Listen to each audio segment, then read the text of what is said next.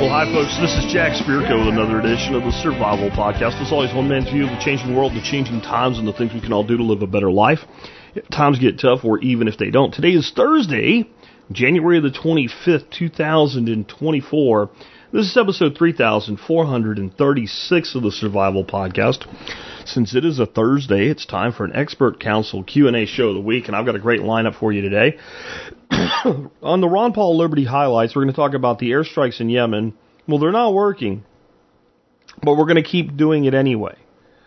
Because America has to, because some nonsensical reason that came from Joe Biden that you'll hear about from Dan McAdams and Ron Paul.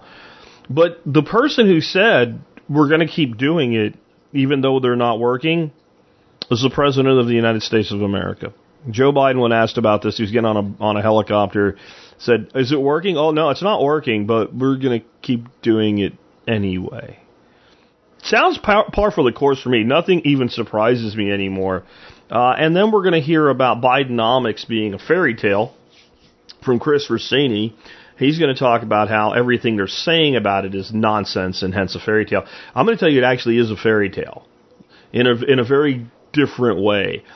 The grim tales are where the fairy tales come from. What I'm trying to say, the Disney version of the fairy tales is not the original version of the fairy tales. The original fairy tales were very dark and very gruesome and designed to teach children if you do stupid shit, you end up dead. Really, that's what they were for. And in that way, Bidenomics is a fairy tale grim. So I'll have some additions to that one when Chris is done. Jeff Lawton will talk about a question. I actually am surprised that he had some things to put on the list, because I've always seen Jeff as like kill nothing. But people wanted to know, are there any critters that if you see them on your property, you would kill them on sight? Jeff and I have a very similar answer here. But I will say that I have two in particular that here where I'm at here, and it might be different if I was somewhere else. There are two that if I see them here, they are dead if I have the opportunity on site, and they are higher level animals, right? So the question goes down to things like mosquitoes and black widows and stuff like that. And most of that stuff I completely leave alone. I have mosquito mitigation. Jeff will talk about his. I'll add mine to it. But yeah, there are a few things, and I'll tell you what they are when we get there. Ben Falk will talk about thoughts on an ideal home design. This is, I have a piece of land. I'm going to build a house. I have nothing yet. So how can I do the best house? Period. Ben, his background is actually in architecture and sustainable architecture. So I think this is a great question for him. New expert council member, Joel Riles. How to potty train a 10-month-old puppy. And I know what you're thinking. A 10-month-old puppy should already be potty trained, and it should be, but this is not a problem that was created by the good person who's taken the poor dog in. The prior owner is, in my opinion, a complete effing ass clown, and now this correction needs to be made. Joel will talk about that. Nick Ferguson will talk about planting fodder trees and keeping distance from septic systems and gardens. And, of course, this person has been told that trees like poplar and willow are like some sort of evil, maniacal thing, that if you plant them a mile and a half from your garden, they'll still get there and kill your potatoes.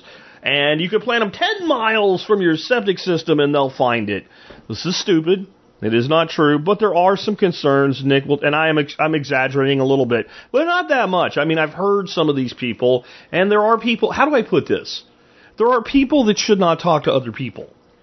And those are those people. I'll just say, at least they shouldn't talk to other people about certain things. Yeah. Next up, I have a question for John Pugliano. I didn't have it. One of you guys had a question for John Pugliano about REITs, R-E-I-T-S, which is a real estate fund that works in a specific way. But the bigger question really is about investing in real estate without becoming a landlord or a property flipper. So John does a great job on this one. And then I've got one for you on why you should use bioactive soils, living soils, fungi-inoculated soils when starting plants for your spring gardens. What I use is my bioactive compost mixed with biochar and a few other things, and I'll talk about that. But I'm also going to tell you what to do if you don't have it yet, but I'm going to give you a little bit of an impetus, if you haven't already done so, to sign up for and take our bioreactor compost course. And I just put out a blog post right before starting the show today that shows two plants side by side that were both stuck on the same day. One into really good potting soil you can buy in a bag that has some bioactive components to it. But the other one was stuck into my bioreactor compost. And the difference is night and day. And we'll talk about how that relates to starting your plants for set out in spring. So, we are weeks away at best for a lot of the country from where you need to be getting your pots and stuff together and get your seeds and get them planted. And it's closer than you think it is. In fact, it's probably time for me to do another whole episode on starting seeds for spring. Because, I know it's January now, but it's about to be February, and February is a short month, and then March, and many of you are going to put your plants out around March 15th to March 21st, which means that most of the stuff that you start as seed needs to be started by around Valentine's Day. And Valentine's Day, guys, it's coming very quickly. For those of you that do the Hallmark holidays and stuff and need to not forget, it's only like 3 weeks away right now, maybe 3.5, something like that. So that's also when you need to get those plants started. By then, at the latest, I would say around February 21st for most of you. Not all of you, but most of you. Anyway, we'll do all of that and more in just a moment. Before we do, let's go ahead and hear from our sponsors of the day today. Sponsor of the day, number one today, is Above Phone. I love what Above Phone has done. They have taken an off-the-shelf phone category, being the Android phones, and they have made them where you can order them preloaded with an open source operating system using an open source marketplace for your apps. And that way, big tech doesn't spy on you. The manufacturer of the phone can't spy on you. The carrier can't spy on you. And the app manufacturer can't spy on you. And I know what you're thinking, but Jack, there are some apps that I need to be able to use that maybe aren't in that open marketplace. And that could be true. The beauty of this is, with an Above Phone, if you have to run certain apps that would come from like the Google Play Store, you can create like this little segregated prison for them, and they only do what they do when you turn them on and activate them, and the rest of the time they keep their hole shut. And so when you're choosing to use that and you're making that exchange willingly, instead of having all kinds of shit that runs in the background that they say they don't do, but it's been conclusively proven that they do. So this is about taking back your technology from big tech. And it is one of those things you could do on your own, but Above Phone makes it easy. They also give you $75 off any one of their phones if you're an MSB member, so make sure you take that. And then if you're like, but I don't, Jack speaks nerd sometimes, and that Romero Romani guy from Above Phone, he really speaks nerd, and I don't know if you get a 1 hour free hand-holding consultation with your new phone with an Above Phone employee to walk you through how to do everything. So there's no excuse to not get off of big tech now. Next up today, speaking of big tech, how about getting off of the cloud? I'm on the cloud. The cloud. The cloud is a fairy tale. The cloud is a dream. The cloud is a fabrication. The cloud, in a word, or two words, depending on how you spell it, is bullshit. There is no cloud. There's no such thing as a cloud. There's no space walled off. It's the cloud. It's somebody else's computer. The cloud means you're using Google's computer, Amazon's computer, Twitter's computer, etc. to store your information. That means that you can be censored, shut out of your own information, and shut down or spied on. We're back to that again. With a Start9 Embassy server, all of that can go away. And hey, if you can use a smartphone and install apps, you can use a Start9 Embassy server. It really is that easy to do. The instructions tell you exactly how to install it, what to do with it, etc. It is fantastic. Then you can do things like this. You can run your own Bitcoin node. You can run your own Bitcoin Lightning node. Don't want to do that? That's fine. How about having end-to-end encrypted messaging only with the people that you allow into the pool? Think about that. And yes, your grandma can do it, because all you have to say is, Grandma, install an app for you, give you a username. This is how I'm going to text you from now on. She doesn't need to know any of the other stuff. It's not that hard, by the way. That's it.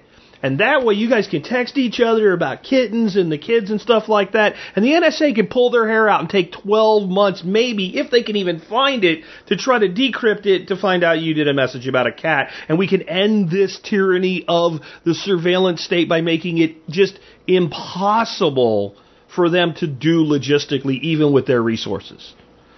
That's just a little bit of what you can do. There's so much more. Pretty much any app or feature used on your phone or your computer has been replicated inside the universe that is Start9 Embassy servers, where you have full control to take your technology back. So these two companies, Start9 and Above Phone, they go together like peanut butter and jelly, or peanut butter and chocolate, or chicken and soup.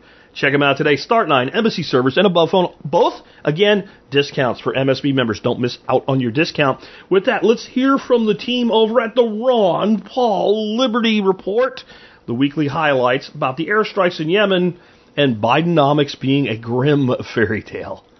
Yeah, we had this extraordinary situation, I think it was on Friday or Thursday afternoon, where President Biden was, I guess he was getting ready to get on a helicopter, and a journalist yelled out a question to him. And it really was extraordinary, and it's worth playing it. So why don't we, if you want to get your earplug, let's listen. It's a really quick clip, so we have to pay attention. But this captures the Biden foreign policy. Are the airstrikes in Yemen working?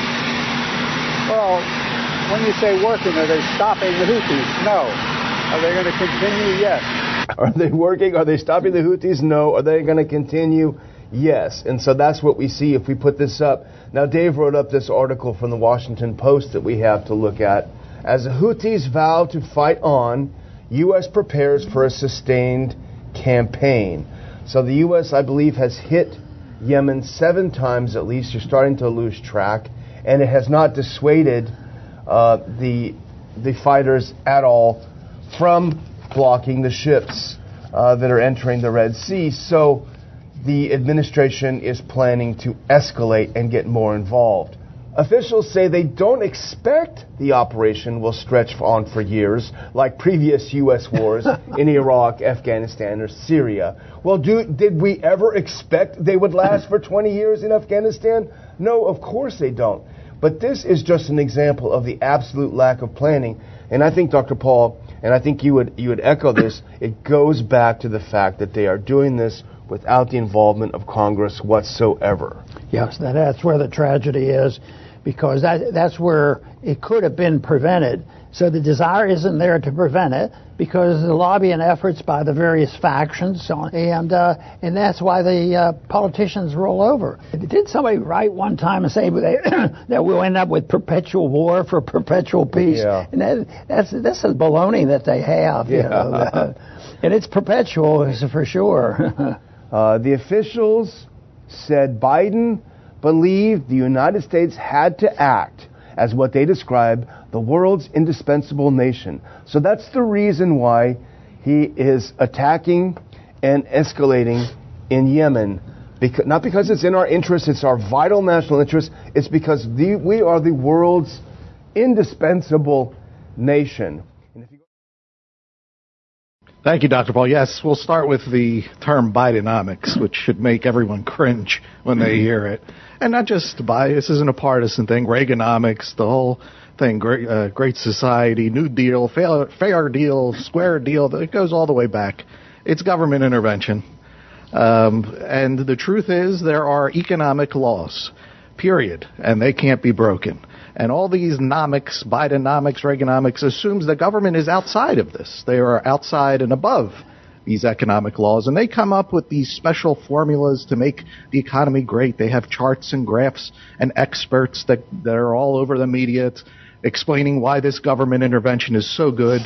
You know, they think it's like a machine, the economy. They turn a few screws here and flip a few switches there, and presto. And wouldn't you know that things have never been better. Bidenomics, it's never been better, you know? So, I mean, it's all comical once you see what's going on. And in truth, you don't need the government to explain or the media to explain to you your economic situation. You have your own bills. You have your own expenses, your own income. That's all you really need. You have your own eyes and ears. You can see what's going on. But they're there to basically tell you that all your senses are wrong. You know, if there's a problem, it's you. It's not them, because everything they're doing is great. And, you know, we're a long way from this, but, you know, how the government should deal with the economy is to stay out of it. That's the only thing that they should do. Do not interfere. If people use force, if they use fraud, then the government steps in and you punish those people. But that is not going to happen. And not only do politicians not want that, but the people don't want that too. The people want the government to interfere. So that's what they're going to do. And that keeps us in business because we can come on Fridays and explain why all their interferences are only going to make things worse and not do what they claim. I want to start off with this whole, we're the indispensable nation. Indispensable. The world would just dry up and blow away without America. In fact, do you know that there was not an actual world until 1775 in Lexington Green and 1776 in the Declaration of Independence? There wasn't a world. It wasn't here. The Earth began with humanity in 1770. We are indispensable to the world. That's how ignorant that sounds. I want to tell you what that is. That is, when you hear people criticize American exceptionalism and you try to defend the exceptional things within the American Republic, this is what they're talking about. Where America has to intervene, or America is always allowed to intervene, or America is always right because we're the indispensable nation. Oh, God, I'll tell you what, folks, that is a recipe for disaster at the end of empire. Oh, my God. I cannot tell you how many nations that we even think of as friendly that really wish America would just STFU and go away. That is not the place you want to be in when your empire is in the perils of crumbling at the end of its time. And that's exactly what we continue to do for ourselves. Now, I'm going to actually sound like I'm defending Biden or the administration or the government here, and I'm not. But I will tell you this. Two things can seem of opposition to each other and both be true. These airstrikes are having an impact. We probably are hitting the right kinds of places, and every time you deny an enemy access to or use of their weapons and resources, you do impair their ability to attack you further. But you don't prevent it or end it. And that's where this breakdown in comms here is that, yes, when you start blowing the shit out of people's like places where they manufacture their weapons, they can't manufacture as many weapons, and you mitigate what they're doing. But when you're trying to hit people that live in caves and hide in desert and can build this shit anywhere in a country the size of Yemen, which isn't huge, but it's a pretty big landmass, and they're being enabled by the Iranians. And you won't do anything about that because you gave the Iranians the money. Yeah, we have kind of two sides of the same coin going there. Maybe, as I always say, just maybe the solution is for the United States to stop thinking that we're so important that we need to stick our fingers in every pie and let other parts of the world solve their own problems, including if they don't solve their own problems. You know, that's actually okay. It's okay for parts of the world to go into conflict for extended periods of time. The less we intervene, the less time there will be. No nation has ever benefited from a prolonged war. You know who said that? Look it up for yourself, because I'm not always going to give you the answers. Because what do the teachers say? I'm not always going to be here. You won't always have a calculator. I won't always be here, but Google probably will. So look it up for yourself. No nation has benefited from a prolonged war. It's not exactly a new thought, but it's still just as true as when it was written and said the very first time. With that, let's go ahead and move on to our next one. Next up, we're going to hear from Jeff Lawton. Is there any living creature that if it shows up at his, Zaytuna Farms, it's just like a kill on sight order? Does that exist within the world of permaculture? Hi, Jeff coming to you from Australia, midsummer, hot and humid. Subtropic, so we've got a severe rainy season underway. We have an example here of someone asking questions about a list of critters that I would say kill on sight. Well, it doesn't actually work out like that, because you rarely wipe anything out by killing it. You're not going to get the end of every species, but there's an example here, for example, black widow and brown widow and cockroach and water bug and rats and mosquitoes and others. Well, we have 7 of the worst snakes in the world here in Australia, and I've got the eastern brown here at Zaytuna Farm and kids. That's not a good combination. If you get bitten on a limb, arm or a leg, and you've got a snake bandage, you've got at least 7 hours to get to hospital, you're probably going to be okay. If you get bitten on the chest or the body or the neck or the face, it's a different story. You can't use a snake bandage, and you haven't got too long, especially if you get your metabolic rate up. So if you're a long way out on the property and you've got to walk back, you've got a problem if that's where you're bitten. So we kind of deal with them if we can. We could get them relocated. We could kill them. It's not a good combination, deadly snakes and children. I don't like farming around rats. Rats attract snakes, and where you've got organic feed and seed and spillage, you're going to get rats. I have good farm cats that I've sort of specialised in training to get rats and not birds, and they deal with them, but they're still getting one a day, sometimes more. So 3, 4, maybe 500 rats a year. But I don't see any rats. I don't see any rat drop-ins.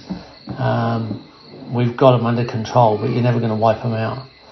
Mosquitoes, yeah, right, who likes a mosquito? But you get immune to them in your local area. You don't get any bites come up when you get bitten enough by your local mosquitoes in your local area. But small bodies of water, especially small dirty bodies of water that can't hold fish, any of those things that you just remove or reduce, and you really reduce the mosquitoes. We have over 20 dams on the property here and very few mosquitoes at all, because they're all full of fish. They've all got little fish and big fish, and they eat all the mosquito larvae. And that's what the biggest question in permaculture: what do you do about mosquitoes? And you make sure that there's no good habitat for the larvae, and you really reduce them. So what I tend to do is I disfavour things. There aren't many things I kill on site, but I disfavour things. So they're not, thriving populations. So it's the same with weeds, same with pests, and the same with invasive species that are not favourable. I just disfavour them. I don't create conditions that favour their existence. I give them a bit of a hard time. I don't expect to kill them, but if I do, that's okay. I try and whatever I kill, I try and return to the land. I disfavour large weed trees by cutting them down and cutting into the stump with a chainsaw, and then don't let them grow any leaves, and they all die and their roots become compost corridors in the soil. So I kind of take that attitude that things I don't like or I'd like to kill on site, but I can't kill them all, I disfavour, and I favour the things I do like. So I kind of confuse the pests and favour the predators in a garden, and I take that attitude right out across the landscape. But I always know there's going to be another brown snake turn up, or there's going to be something going to turn up. But as long as it's not plague proportions, it all works out fine. I think that's the way it is.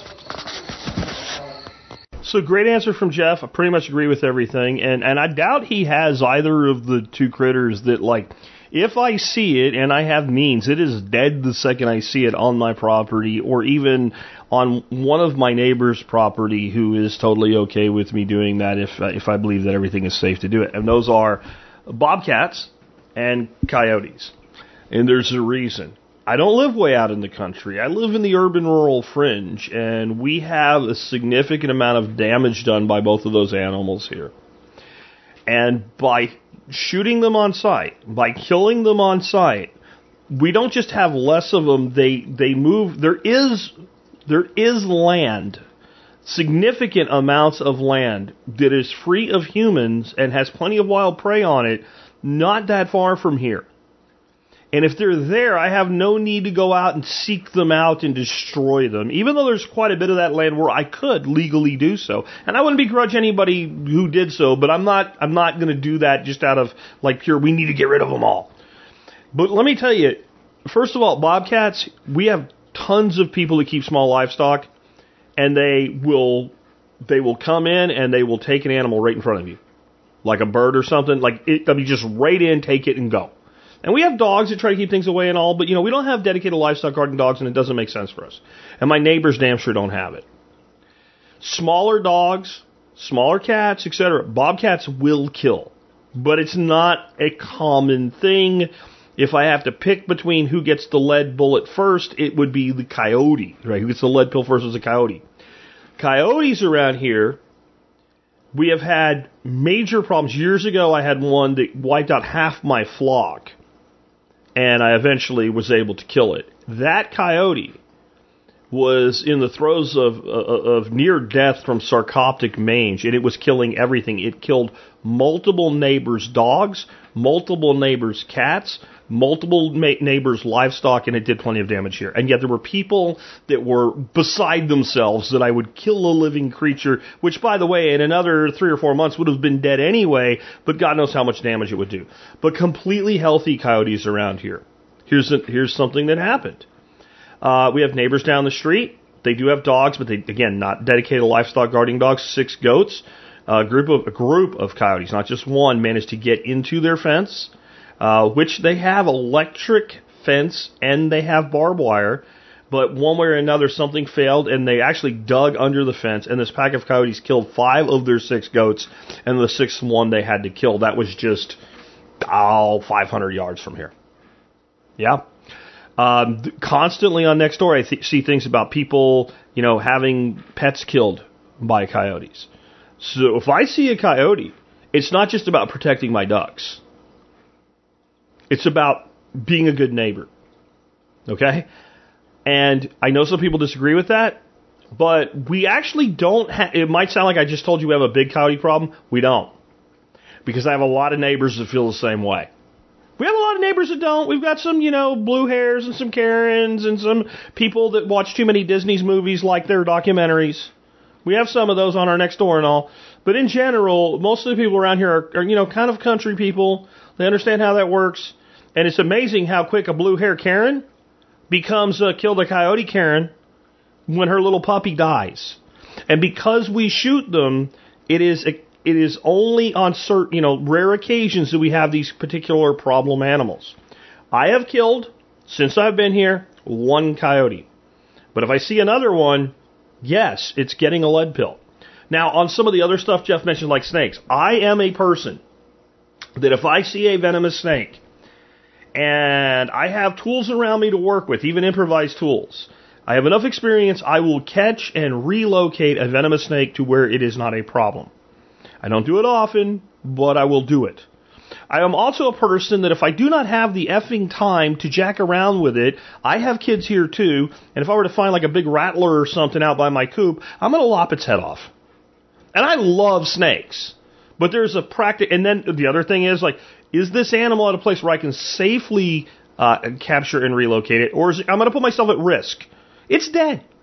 It's dead. Mosquitoes, I mitigate those primarily with Gambrosia, which are mosquito fish. We have no mosquito problem around here. All the water we have, no mosquito problems. When we have mosquitoes is when there's heavy rainfall, and it's like my neighbor's woods and stuff where they're breeding in puddles. So now I will tell you another thing that I do with mosquitoes. We occasionally, hadn't had one in 3 years, but occasionally we'll have a very wet spring where people always say, swales, mosquitoes, and you're like, just stop. They're not meant to hold it. But when you get, like the one year we got 28 days of rain in May, 28 days of rain in May. One more time. 28 days of rain in May. Go look at a calendar. And it's like significant rainfall, like measurable rainfall. The swales filled up. They did.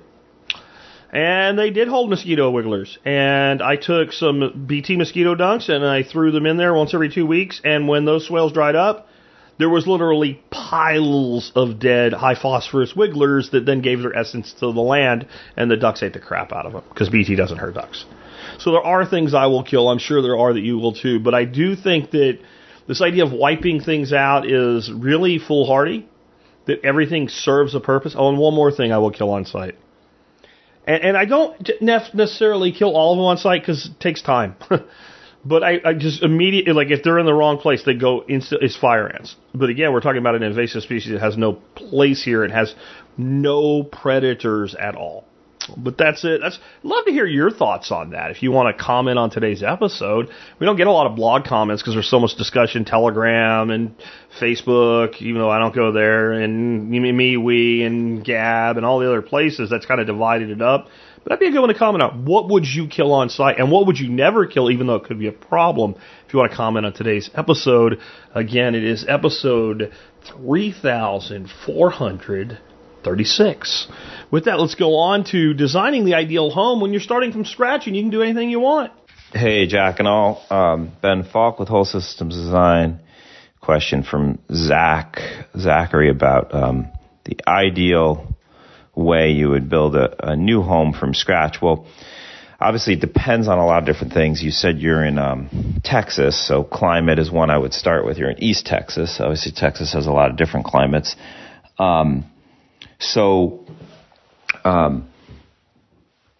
There's a lot of climate challenges in that part of the world, like there is in most places. There you have to deal with heat in addition to probably some cold in the winter.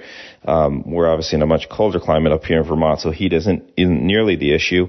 Either way, hot or cold, I recommend full basements. I know you can't do that practically in some parts of Texas, other parts of the world as well. Here, anyone who can afford to is going to do a full basement. There, I've talked with Jack about this. You'd have to blast, and even then it might fill with water, depending on what it's like in that part of East Texas. But I would recommend a full basement if you can do it. That's for cool space in the summer. That's for tornado safety. That's for root cellar. Cool space for lots of reasons. One would be to store food, and of all kinds, not just roots. But cool storage is really valuable. Comfortable space in the high summer, etc. If you can't do that, I would try to make an underground space available somehow outside the home. If you have a little slope, you could get up onto to be above the water table if that's a problem. Although I doubt it is in some of that area. So that's going to determine a lot about siting your home, just establishing a basement potentially. Of course, then you always want a passive solar home if you have a heating need, which you do for some of the year. But then you also have a major cooling need, and need to stay, out of the heat in the summer. So that may dictate more of the siting of your house than heating. You probably want to avoid a lot of western facing glass in places with big cooling loads. Because that just heats up the home late day and makes it very uncomfortable at night. I would first and foremost be thinking about major weather events like tornadoes, because you have those in that part of the world as far as I understand.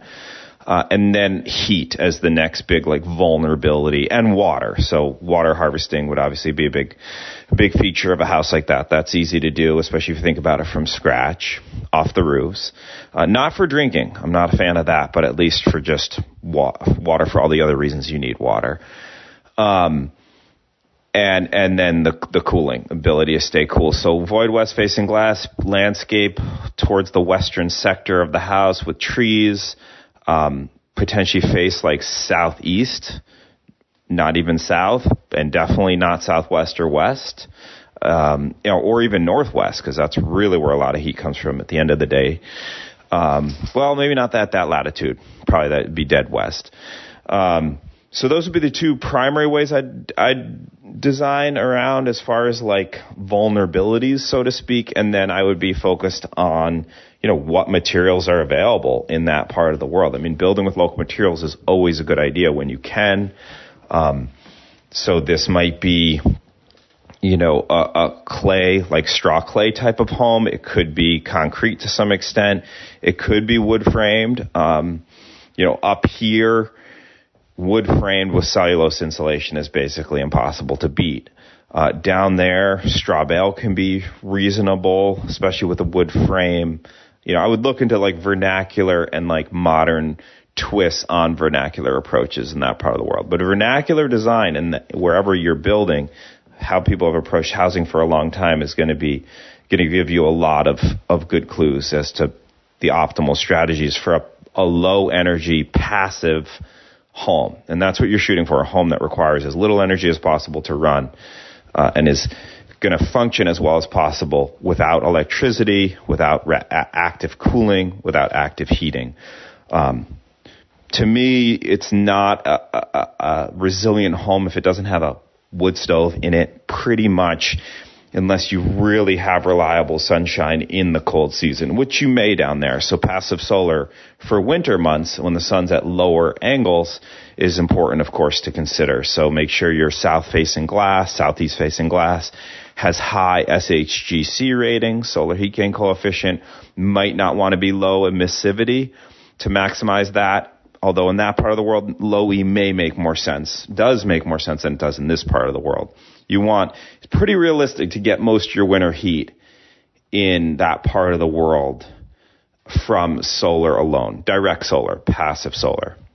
So just look into how to do that. It's not that hard. You size your overhangs to avoid summer heat loads, summer heat coming in, and but have the winter sun be low enough to completely penetrate the building to heat it up.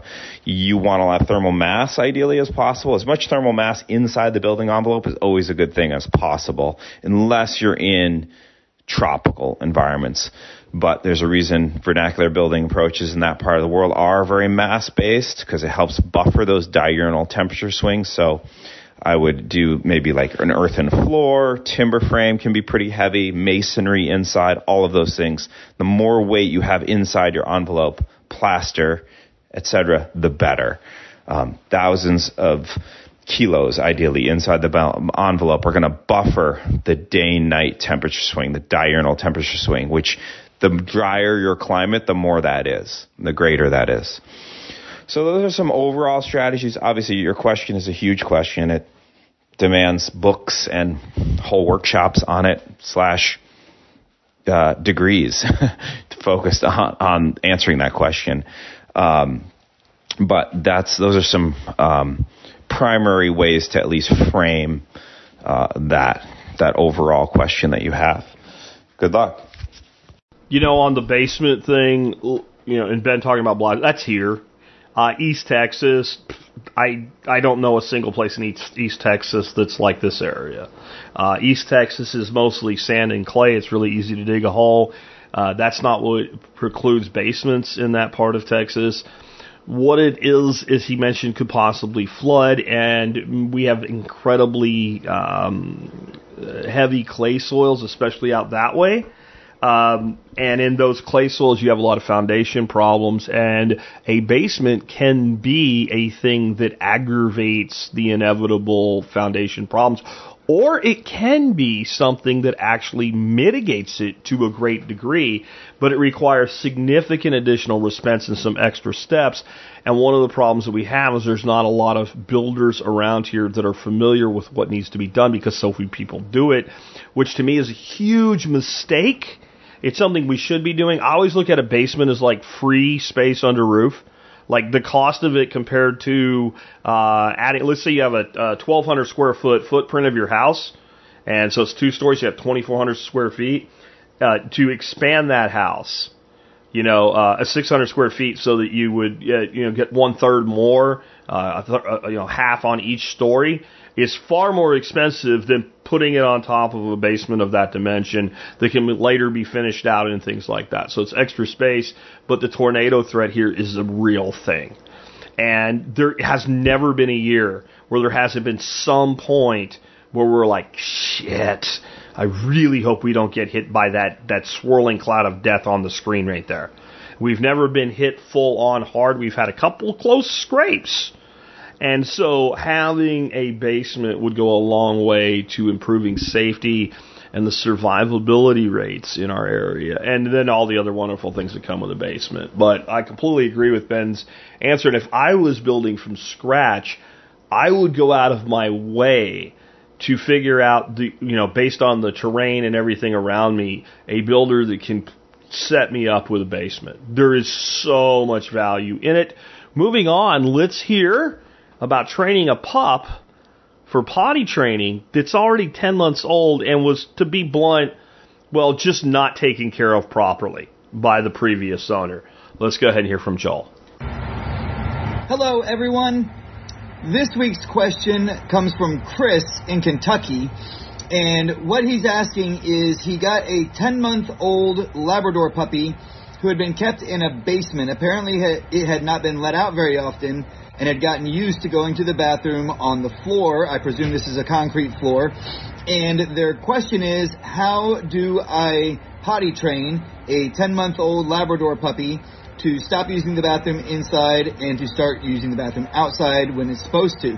So there are two approaches that you can take to this. If it were me, I would actually combine these two things together. But part of it, in terms of how quickly you can start, will depend on whether or not he has been crate trained at all. So if you can put the dog in a crate and it's not constantly carrying on and making noise, then I recommend using a crate that is sized properly to the dog. Now, what that means is that the dog can enter the crate, turn around, lay down comfortably in the crate, but that's pretty much it. So what you don't want to do when you're trying to use a crate to teach a dog to potty train properly, you don't want to give them a crate that's a lot larger than they need, because what keeps them from going to the bathroom when they're in the crate is that they can't go to one end of the crate and use the bathroom and go to the other end of the crate and lay down and not be in it, right? So because of that, they'll go into their crate and they'll hold it as long as they can, and then when you let them out, you take them immediately outside to use the bathroom, praise them when they use the bathroom, and they will start to learn, I get good stuff when I go to the bathroom out here in the yard where I'm supposed to. I don't want to go to the bathroom in there in my crate. Now, if I've occasionally seen the issue where a dog has been so trained to go to the bathroom on concrete that you take them to the grass, they won't go to the bathroom on the grass, and as soon as they get back on the concrete, they've been holding it, and then they want to go to the bathroom on the concrete. Now, if that has happened, what I generally do is I tether the dog on the grass. So you need to make sure that they have shade. You need to make sure that they have some kind of cover if it's raining or if there's weather. And then you need to make sure they have constant access to water, right? And I'll do this for a week or two because they can't hold the bathroom for a week or two, and they're going to have to start going to the bathroom in the grass. And then if I catch them going to the bathroom in the grass, I praise them. We use Get Busy, so I would come up and I would see them going to the bathroom, and I would say something like, "Oh, good, get busy. You know, atta boy, atta girl." When they're finished, giving them some pets on the head. "Yeah, you did a good job." And encouraging them to go to the bathroom in the grass where you want them to. Now, you may end up in a couple situations where the dog is roaming in the house, which I, in general, don't recommend, but I understand a lot of people do it. And you see them start to try and go to the bathroom. So in this particular situation, you need to be really aware of the dog and keep an eye on them, right? So that if they start to actually go to the bathroom in the house, you can catch them in the act. And then what I will do is I leave a little lead on them, so a little leash of some kind, and as soon as they start to go to the bathroom, I grab the leash, I pick their front legs off the ground, I take them out as quick as I can, and I take them out into the grass, and then I put them in the grass, and I say, "Now get busy," or whatever command you're going to use for the bathroom. And so it'll be slightly traumatic to be, yanked up and taken outside really quick. But then once they go to the bathroom outside and you praise them and your voice is calm and encouraging, and then when they're finished, you give them some pets, they're like, "Oh, cool. I get good stuff when I go outside and use the bathroom. It's not so pleasant if I start to go to the bathroom in the inside, so I'll stop doing that and I'll start going to the bathroom outside." Generally, using these approaches and combining them all together as necessary will solve any problems that you have with your dog going to the bathroom inside. If you start using these techniques and methods and you run into additional problems, you can always send those questions in. You can send them directly to Jack, or you can text me at 813-836-9244, or send me an email at joel, @fortresscanine.com. Don't forget, if you want more dog training and you want obedience or even advanced training like tracking, search and rescue stuff, protection work, or service dog training, you can always go check out canineacademy.us. I highly recommend you use the link on Jack's website, thesurvivalpodcast.com. That way he'll get the affiliate credit for that sign up, and we'd be happy to answer any other questions that you guys have. Until next time, train hard and stay safe. So we'll just say that I agree with everything here. The one thing, and he kind of alluded to this, is it can be very difficult to crate train a dog that was never crate trained, because they can have a very bad reaction to being put in a crate. And my bet here is that this dog probably wasn't, or if it was, it may have some, PT doggy SD, here or something from it. So try it, see if it works, and then, use the other methods as well. But I've had one that I couldn't crate train, just one, and it's Charlie. When he was 12-week-old pup, and he literally destroyed crates. We put him in one of the typical plastic crates with the metal door. He ate it. He worked on it until he got out of it. We put him in one that was all metal, and he pushed it over on its side, and he continued to do that until eventually it broke the clips that held the base on it, which is significantly difficult to do, and we gave up at that point. Fortunately, he was well on the way to understanding potty training when we got him at 12 weeks. He really didn't want to go to the bathroom in the house, and it didn't take a lot of work to get past that, but it took away a valid tool because he was so resistant to it. Crying, whining, etc. is fine. When a dog starts literally injuring themselves to gain exit, you might have to come up with some other things. But patience in this situation, and understand that this is going to be a hard job because somebody else did a shitty job. And kudos to you for taking a dog in this situation, because the dog needs you. The dog needs you. And if you let the dog outside enough, the tethering works if you have the right, time of year where it's not going to freeze or die of heat. The tethering alone will go a long way, because once the dog becomes accustomed to going outside, then it's just a matter of when you're inside, keep an eye on the dog. If the dog, like you said, if he looks like he's going to go, nope, stop that, quit, outside. And once the dog especially the breed you have here, you had a great breed to work with. Once this dog understands what you want, this is a breed that exists to please its master, it will give it to you. It's not, there's some breeds this would be tougher. Like a husky in this situation would be really hard compared to, a lab or a golden or something like that. All right, let's go on and let's hear about fodder trees invading your garden from 1.5 miles away with Nick Ferguson. Nick, take it away. Hey there, Nick Ferguson from Homegrown Liberty and RarePlantStore.com, here with an expert council answer for Matt on trees close to septic. Question for Nick Ferguson: How far should I plant hybrid poplar or hybrid willow from a septic system, house, or veggie garden? Details: I have a lot of land, roughly 0.9 acres in West New Hampshire, zone something. I'm interested in growing some poplar and willow to supplement wood heat. I've been told by people that willow and poplar trees would wreck my garden due to high root systems. I've also been told they would find their way to my septic no matter where I plant them. How far away should I plant these trees from my garden, home, and septic tank? Thanks, Matt. Okay, to start off, the garden thing is probably not a major concern, but it is a concern, especially if you till, because they are going to send roots into the garden, because it's going to be fertilized, it's going to be watered, it's going to be a great place for roots to go to get what they need. And most trees will keep the vast majority of their roots within the top 8 to 12 inches of soil. So it is a problem, but it's not a plant-killing problem. If you use some preparation, that problem can be mitigated to some degree. Proximity to a house is a larger problem, and septic is an even greater problem. I don't suggest planting either poplar or willow anywhere within 75 feet of either septic, leach fields, or any kind of sewage pipe, and honestly, even any kind of water main. And truth be told, 100 feet makes me a lot more comfortable. The only way I'd consider planting those trees would be if you install a root barrier. The same control measure works for your garden as well as the others, but you still run the risk of the barrier failing.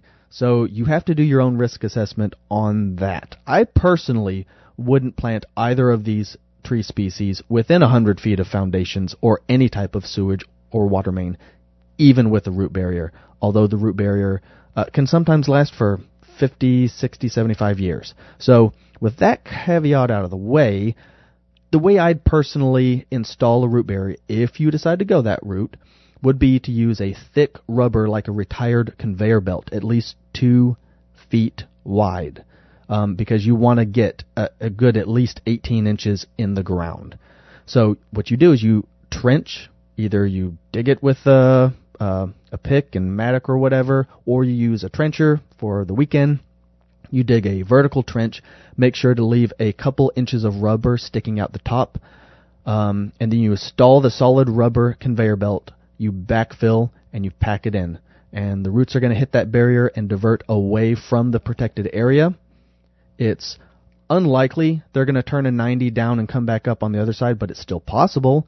I wouldn't hesitate to do this surrounding an in-ground garden because it helps keep out things like Bermuda grass, which is an absolute nightmare in a garden. The willow roots are a pain, but honestly, they're easy enough to cut once every, 2 or 3 years with a trencher. You can space that interval out further the further north you go because the trees just don't grow as fast. So, if you're wanting to manage that problem with a garden, because I don't know how your property's laid out, then you could potentially just like once a year run a trencher along the same path and just cut any roots that are coming through. You rent a trencher for the weekend or whatever, it's $100. So even if you did that every 2 years, that's $50 a year to not have those roots growing into your garden. That's a really easy, simple solution. The other option is to, you wouldn't be able to grow a whole heck of a lot of like fuel wood, but if you're wanting to grow something more for like the kindling, the smaller bits of wood that you're going to put in there to get the larger stuff going, the other option is you could grow them kind of like a multi-year coppice system and put them in those really large pots and just copy the last expert council question I fielded and just grow your trees in those large pots. Just make sure to put an impermeable barrier under the pots or they will root into the ground. Great question. Keep them coming. Real quick, in other news, I wanted to let everyone know I'm doing a short consulting tour starting March 4th up in Missouri. It might be a couple of days earlier than that. I don't exactly know. I'm going to be teaching a class at Caleb House. They're associated with Bear Independent, located in Fort Smith, Arkansas on the 8th of March. Then I'll likely be headed towards North Texas, maybe towards the DFW area, Greenville, Texas, and then back through East Texas. I might end up heading south towards Central Texas, just depending on what kind of response I get on this. So if you're in Arkansas, southern Missouri, North and East Texas, and maybe, southeast Texas, there's a chance I might be able to fit you in on my consulting tour. This is probably the last one I'm going to be doing with my current rates because Jack, Nicole, and John Willis have convinced me to raise my rates, and David, of course. So now's the time. If you've been waiting, send me an email to nick@homegrownliberty.com with consulting in the subject line to get looped in on my logistics planning. Normal day rate currently is around $1,400 for a full day on site while I'm on a tour. If it's not on a tour and it's just like I'm going out there and back or flying or whatever, then that number changes. So to put it in perspective, one of my most recent clients saved literally $100,000 in their budget by having me out to assess the properties they were thinking about buying. Just, putting that in perspective. Also, I got a count on hybrid willow cuttings. So over at rareplantstore.com, the inventory is restocked, and I'm not sold out of those anymore, just in case you were over there recently and bummed about missing the best value I have in cuttings. Thanks for the questions, guys, and thanks, Jack, for running such a great show and bringing such an amazing community together. I love you all. I'm Nick Ferguson from Homegrown Liberty. Do good things. Just adding a little kicker for Nick there, he does still have a lot of the tree guilds for ordering right now for spring delivery, the Deer Garden, the Fuelwood Guild, all of that stuff, and the Fodder Tree Guild, all of it is available, and you definitely should take advantage of it because it it does sell out every year, and then people are like, well, where can I get them? And it's in 2025 is the answer. Anyway, with that, let's move on, and we've got another one now for you. This is John Pugliano, and he's going to talk to you about investing in real estate without actually owning property or being a landlord. Hello, TSP. Today we have a question from Clint, and he's interested in profiting from real estate, but he doesn't necessarily want to own real estate directly, so he's been doing research on REITs, that's real estate investment trusts. Clint is asking what I think about REITs, but his real question, his real underlying question, is dealing with investing in real estate. So a point I want to make, and I don't want to get too far down in the weeds in this, but a point I want to make is that you can invest in real estate without necessarily owning a REIT. A REIT is a very specific and narrow definition for a particular form of real estate investing. As an example, there's a REIT called Boston Properties. It trades on the New York Stock Exchange. If you didn't know that it was a REIT, you would think it was simply a stock that invests in real estate. Its legal entity is that of a REIT. While at the same time, there's another company called Simon Properties. On the surface, they look like a REIT, but they're not legally set up as a real estate investment trust. And stepping back a little bit farther, there's a lot of companies which really derive a great deal of their revenue and profits from real estate, and their overall performance can very much be tracked to that of, general commercial real estate, even though they're not considered real estate companies at all. And I'm thinking of things like McDonald's. On a global scale, McDonald's owns something like 55% of the properties and buildings that their franchisees operate out of. And so what that means in terms of the stability of a company like McDonald's is that, say you hit a recession and fast food sales go down. Well, McDonald's Corporation would suffer from that slowdown because they're not going to get as much royalty revenues from the franchise owners, but at the same time, because they own all that real estate, the monthly rents are a fixed amount of revenue regardless of whether the economy is in a recession or not. So that's what makes a company like McDonald's fairly recession-proof and generally have fairly predictable profits because they do have that large amount of rental real estate exposure. Bottom line, a real estate investment trust is not the only way to invest in real estate through the stock market. It is a very good way, and I bring up all these other factors because you ask what my opinion of REITs is, and it's the same way it would say, well, what's my opinion of the stock market? Which particular stock? REITs are no different. You can literally find a REIT that owns specific properties that can be as diverse as shopping malls or prisons or office space, warehouse and logistics, data centers, college dorms, cell phone towers, kidney dialysis centers. I mean, there's a real estate investment trust for just about anything.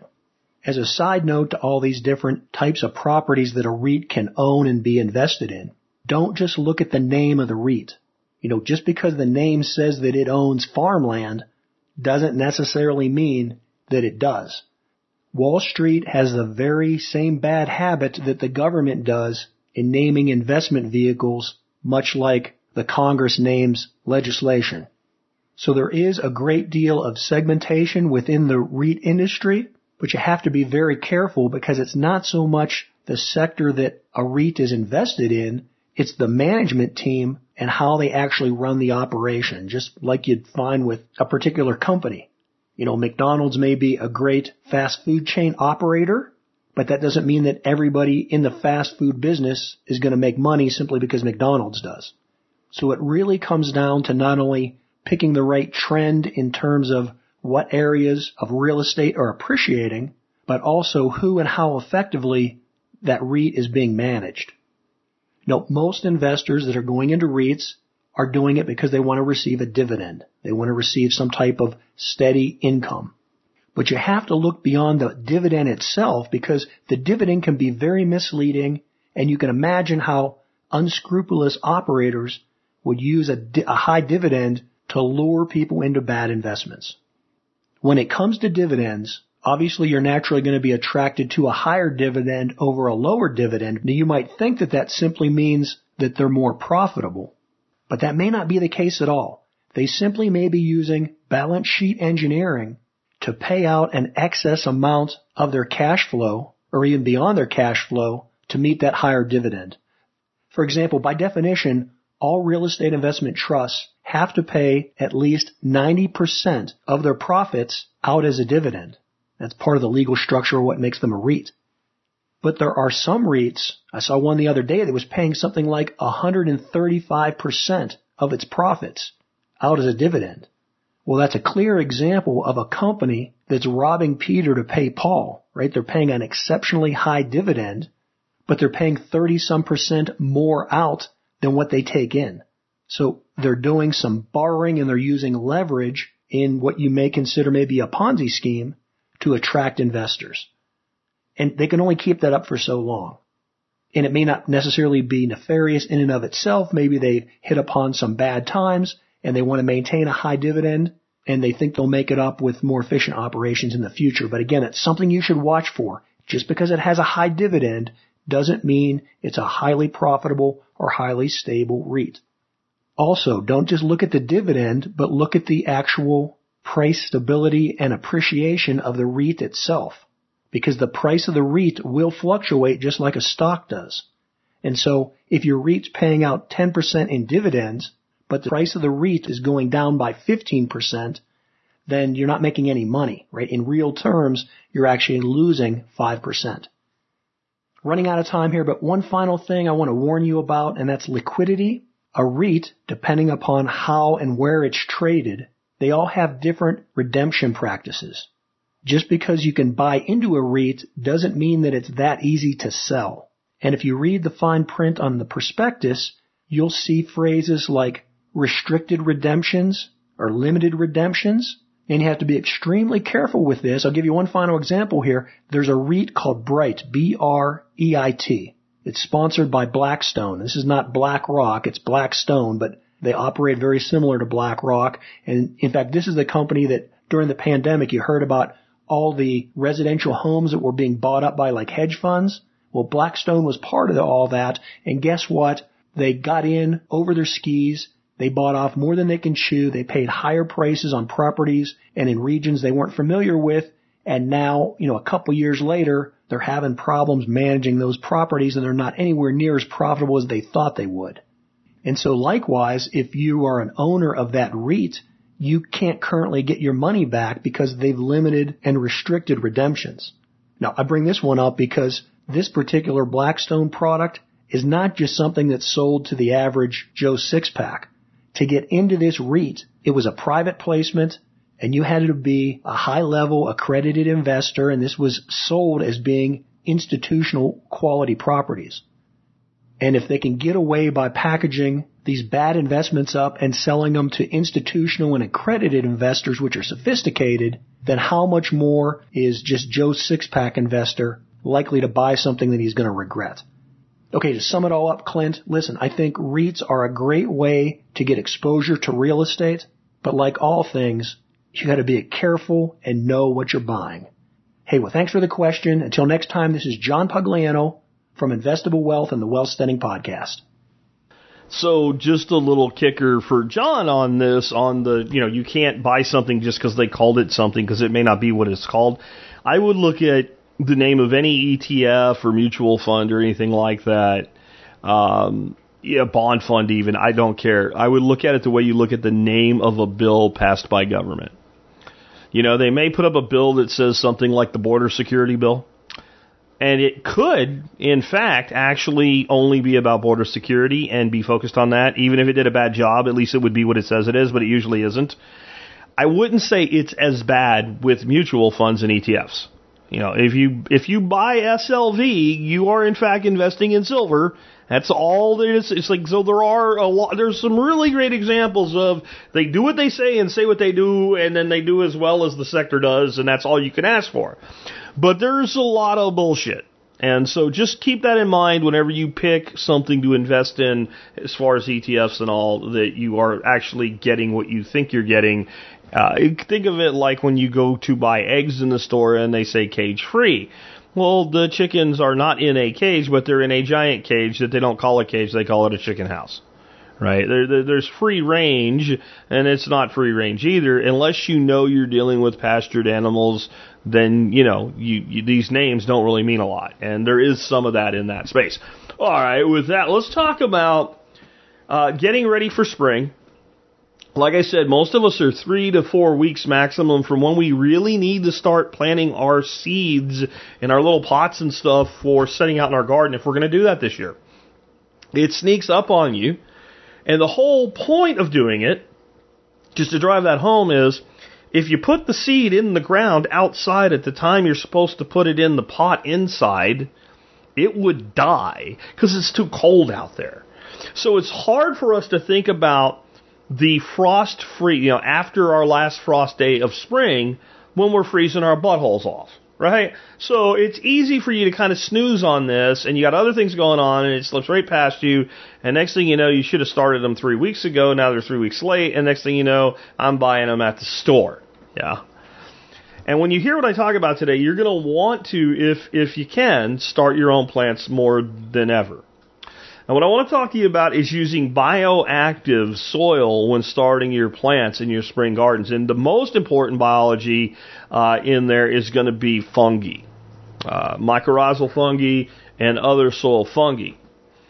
And I want to talk about why that's the case and why I will totally use a plant that I bought in a nursery, but I would prefer not to have to.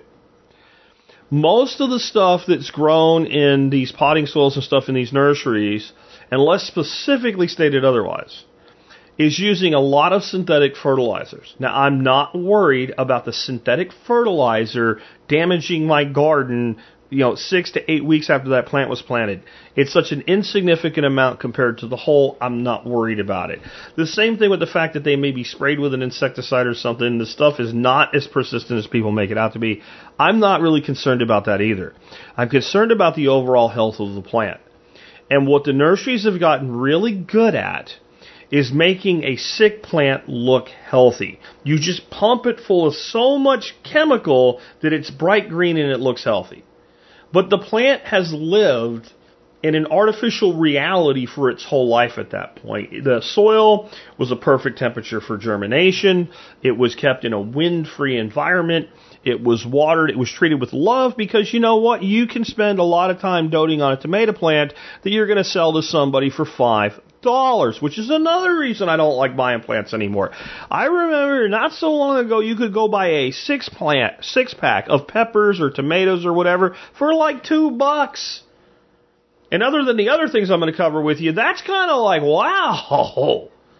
What, I mean, do you really need to start your own place? But when you start paying $4, $5, $6 a plant, which a lot of these plants are now, and the plant itself is no bigger than the ones that would have come in the 6-pack, even though it's in more dirt and it's in a bigger container, the plant itself is not that much bigger. And yet they're selling it for, 3 or 4x. The one plant is 3 to 4 times what we used to buy 6-packs for 10, 15 years ago. So there's an economic equation there. But there's something else going on altogether. We have, by and large, ignored the innate intelligence of biology in our gardens and in our plants. And when a seed germinates, there is a limited time for it to start forming symbiotic relationships with soil fungi and soil organisms where it will even be able to.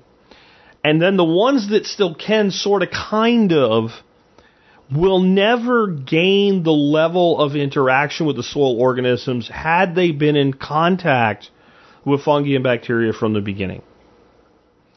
And I'm going to use a word here that's sort of plantamorphizing. We say anamorphizing, we treat animals like humans. So plantamorphizing, I guess, treating plants like humans.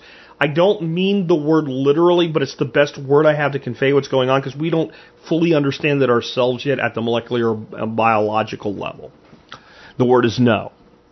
When that seed germinates and it's already in contact with soil fungi, it knows the relationship from the time that it is born. And think of the life of a tomato compared to the life of a human. The tomato plant is going to live 6 to 8 months depending on your climate, and it's going to die. So a day is a month? No, a day is more than a month to a tomato. A week is a year. And so a tomato plant that's 8 weeks old, right? It's probably more than 8 years old. It's the equivalent of a human being about 15 to 20, depending on your climate and how long the plant's going to live. So imagine a human baby that didn't have the things that it needed to thrive until it was 6, 7, 8 years old, and its body had not adapted to utilize it properly, and it would then have some other period of time that it would have to gain the adaptation. You get kids with stunted growth, so like chemically created dwarfism or something like that, and then they would probably not produce the healthiest offspring, even if you were saving your seeds. You see how that works? So if we can get the plant into a place where it is in a biologically active environment and it forms relationships and it sees that it has dependencies. And that's another word I'm going to use that, plants don't really see. But how do we explain this when we haven't done enough to fully understand it? We just know that it is. So the plant needs to not only form the relationship and the ability to do so, but understand. Again, that's not the right word, but it's a good analogy. Understand its dependence on biology, so that it will then seek out that relationship rather than be chemically dependent. That's another way to think about it. Imagine having children born into chemical dependency, which really sucks that it actually does happen. But imagine that chemical dependency being artificially extended until that child was an adolescent. And then take away the chemicals, give the child everything it needs naturally, and say, thrive! You'd say, you're a sick bastard. And you'd be right. That's what we do to our plants. Isn't it? If we take our plants and we douse them with chemical fertilizers, and we put them in basically inert media that we call potting soil because it's got, a little bit of like shitty compost in it and some stuff that lightens it called perlite, it looks and smells pretty good, and it makes the plant grow fast, it doesn't mean we haven't created a chemically dependent plant.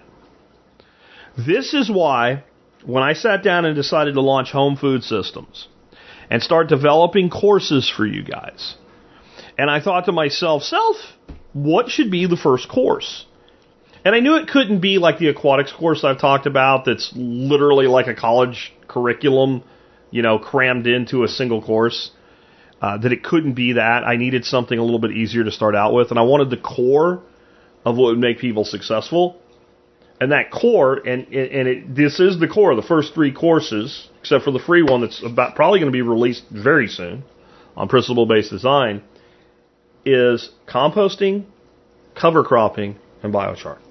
And of those 3, the one that was the most fundamentally important, because it actually made the other 2 really, really work, was the compost. I put out on the show yesterday in the video, I put out a picture on social media yesterday, I put out a post today that shows what it looks like when you compare my compost to some of the best potting soil you can buy. Fox Farms Happy Frog potting soil. If you said, Jack, I don't have any compost, I'm not going to have any compost, I want to start my seeds, what do I buy? I would tell you, and there's some other things, and we'll save it because I'm going to do a show on this soon, on just seed starting. We need to do this every year about this time. But I would say Fox Farms would be as good or better than anything else you can get your hands on. Well, I stuck cuttings from longevity spinach into a cup with Fox Farm soil and one with my bioactive compost in it. All I'll say is look at the picture. Now, both of these plants were in fact grown before they were cut in my garden, which is incredibly bioactive, right? So they know the biology, but it's just not there in the Fox Farm soil, which is bioactive to a degree. And there's ways to up that, but I didn't here. I took it straight out of the bag, put it in the cup, wet it down, stuck the cutting in, took my compost, did nothing to it. Nothing at all. 0. Okay? 0 I did to it. Now, there is biochar in it because it's in the litter from the coop, but I didn't add anything. It's exactly the way that I apply it to my garden. Stuck it in another cup, put it side by side. The growth is more than, it's at least 3x the growth. And the new growth, there's the total number of leaves, not even biomass, is at least 2 times the new growth as you prune it back and restick the tips, and the new growth starts to flush and it becomes more bush-like. This is, now translate that too. And again, I'm going to be doing this episode soon, probably next week, probably on Monday or Tuesday next week. I'm going to do an episode on seed starting. And I'm going to tell you, if you don't yet have compost like this, the best course of action to get as close as you can. Yeah? But when we start now, we're going to take a seed from a tomato and we're going to put it into a cup, and it's going to be a little tiny thing. And it's going to grow into this plant that's 6-8 inches tall by the time we set it out in the ground. What do we want to be putting into the ground? A chemically dependent child who has never known how to get by in the wild. Or a very you shelter your children, but you've taught it to get by in the wild from the day that it emerged from an embryo into a thing. The day that first little rootlet popped out of the seed, before the seed cap even came off the plant, the green part that comes above the ground. Just when that little root was in the ground, it was already like, oh, I get it. This is how I work. This is how I function. Again, I'm plantamorphizing, right? We don't have the words to describe this reaction. That these bacteria and these fungi are immediately in touch with that root system before it even commits its first act of photosynthesis. It can't photosynthesize because the green part is still either under the soil or still under the cap of the seed, and it's already living its life. It's the wildebeest calf that is dropped by the pregnant mother onto the plains, is licked off, and 30 minutes in can run. Because it better run or a lion's going to eat it. In some ways, for a plant, the wildebeest's ability to defend itself is the ability to smell, see, and run and stay in a herd. But it's mobile. It can move. And there's a pride of 10 lions, and there's 50,000 wildebeests. So your odds of getting the chomp are pretty low, especially when you're young and you got a lot of energy. If you're a plant, you can't move. You have to sit there and take it. You develop chemical defenses. You use biology to develop your chemistry. So who is the tough little wildebeest? And who is the wildebeest that was born without the ability to run, that's supposed to learn to run while the lions are hunting? And that's why you need to be using bioactive compost. You need to be using bioactive potting soil, and you need to use biology in your gardens, and biology needs to be part of what you do for your plants from the day they sprout to the day you harvest them. And I didn't always do this. I even taught some things counter to that. I didn't realize what was really going on yet. This is what I've developed over a lifetime, but specifically over 10 years of being in this harsh environment on this property. I have never grown plants the way that I did last year. I've never grown pepper plants that don't just, I've always been, my buddy David calls me the pepper whisperer, right? So I've always done great with peppers. I've never grown pepper plants. You get 2 freezes in a row. Lowest temperature in that 48-hour period was 27 degrees. And 80% of the pepper plants were still alive and looking good. 80% of my eggplants. I actually had students who were like, can I take the eggplants since we're going to cut these plants down? And yeah, you can have them. Survived a freeze, let alone the insect. Biology. In Matt Power's seminar I spoke at last week, when I was asked what is the main thing that holds back regenerative agriculture, it's that all our solutions are chemical. Even the organic ones are chemical instead of biological. Biology trumps chemistry every time. Again, I invite you to take the bioreactor compost course, because even though that's going to take a year to make your first batch of compost mature, you'll learn a lot, you'll understand a lot, and when something takes a long time to do, time to start doing it is now, kind of like a tree. When's the best time to plant a tree? 10 years ago. When's the next best time? Today.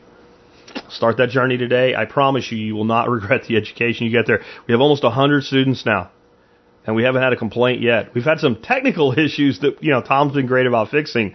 We haven't had a single complaint on the content and the material yet. That's a pretty good test sample. So if you've been waiting, jump in now.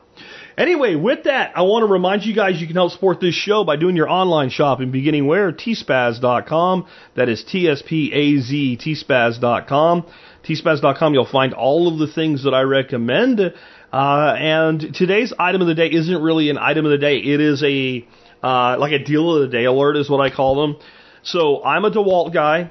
Some of you aren't. That's okay. You shouldn't become one just because I'm one. But if you're a DeWalt tool person and you have cordless DeWalt tools, I'll bet you if there is a tool that they make that's cordless, that's a standard tool, not some weird thing, but like, a drill, an impact driver, a skill saw, all that stuff, I bet if there's any of them you don't have yet, it's a jigsaw.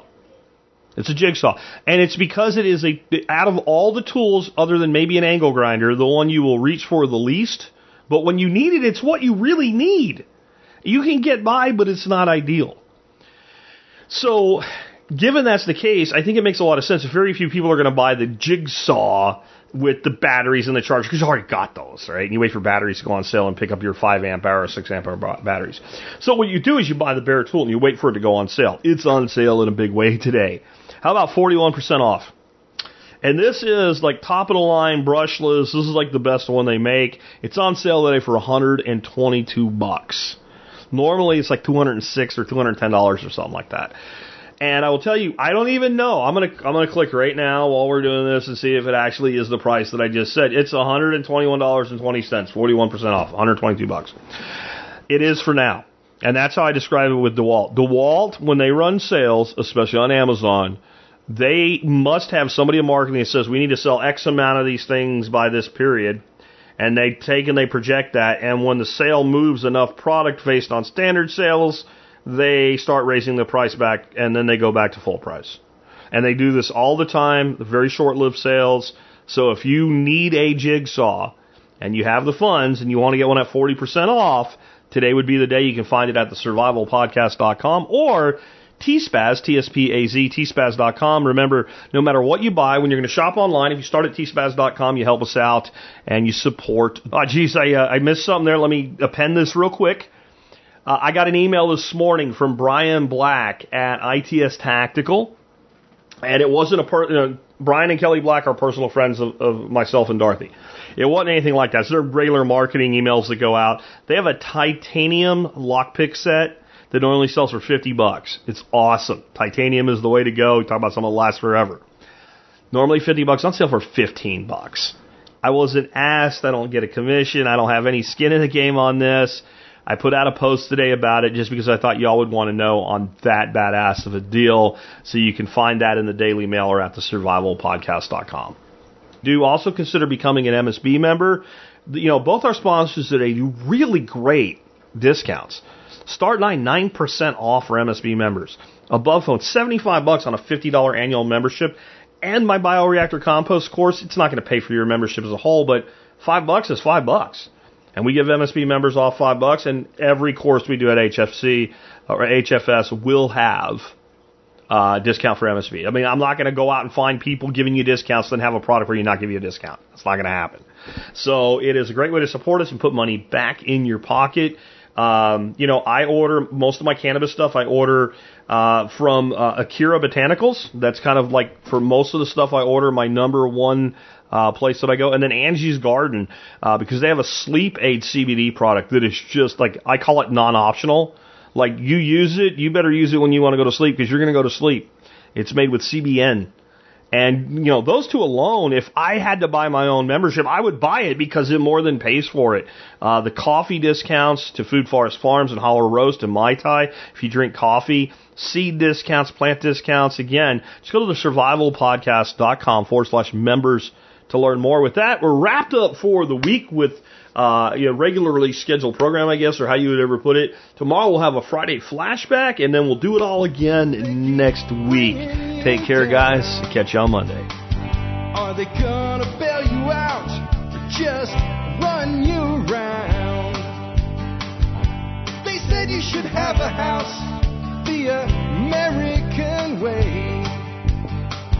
$1 down, $1 a month, and you'll never have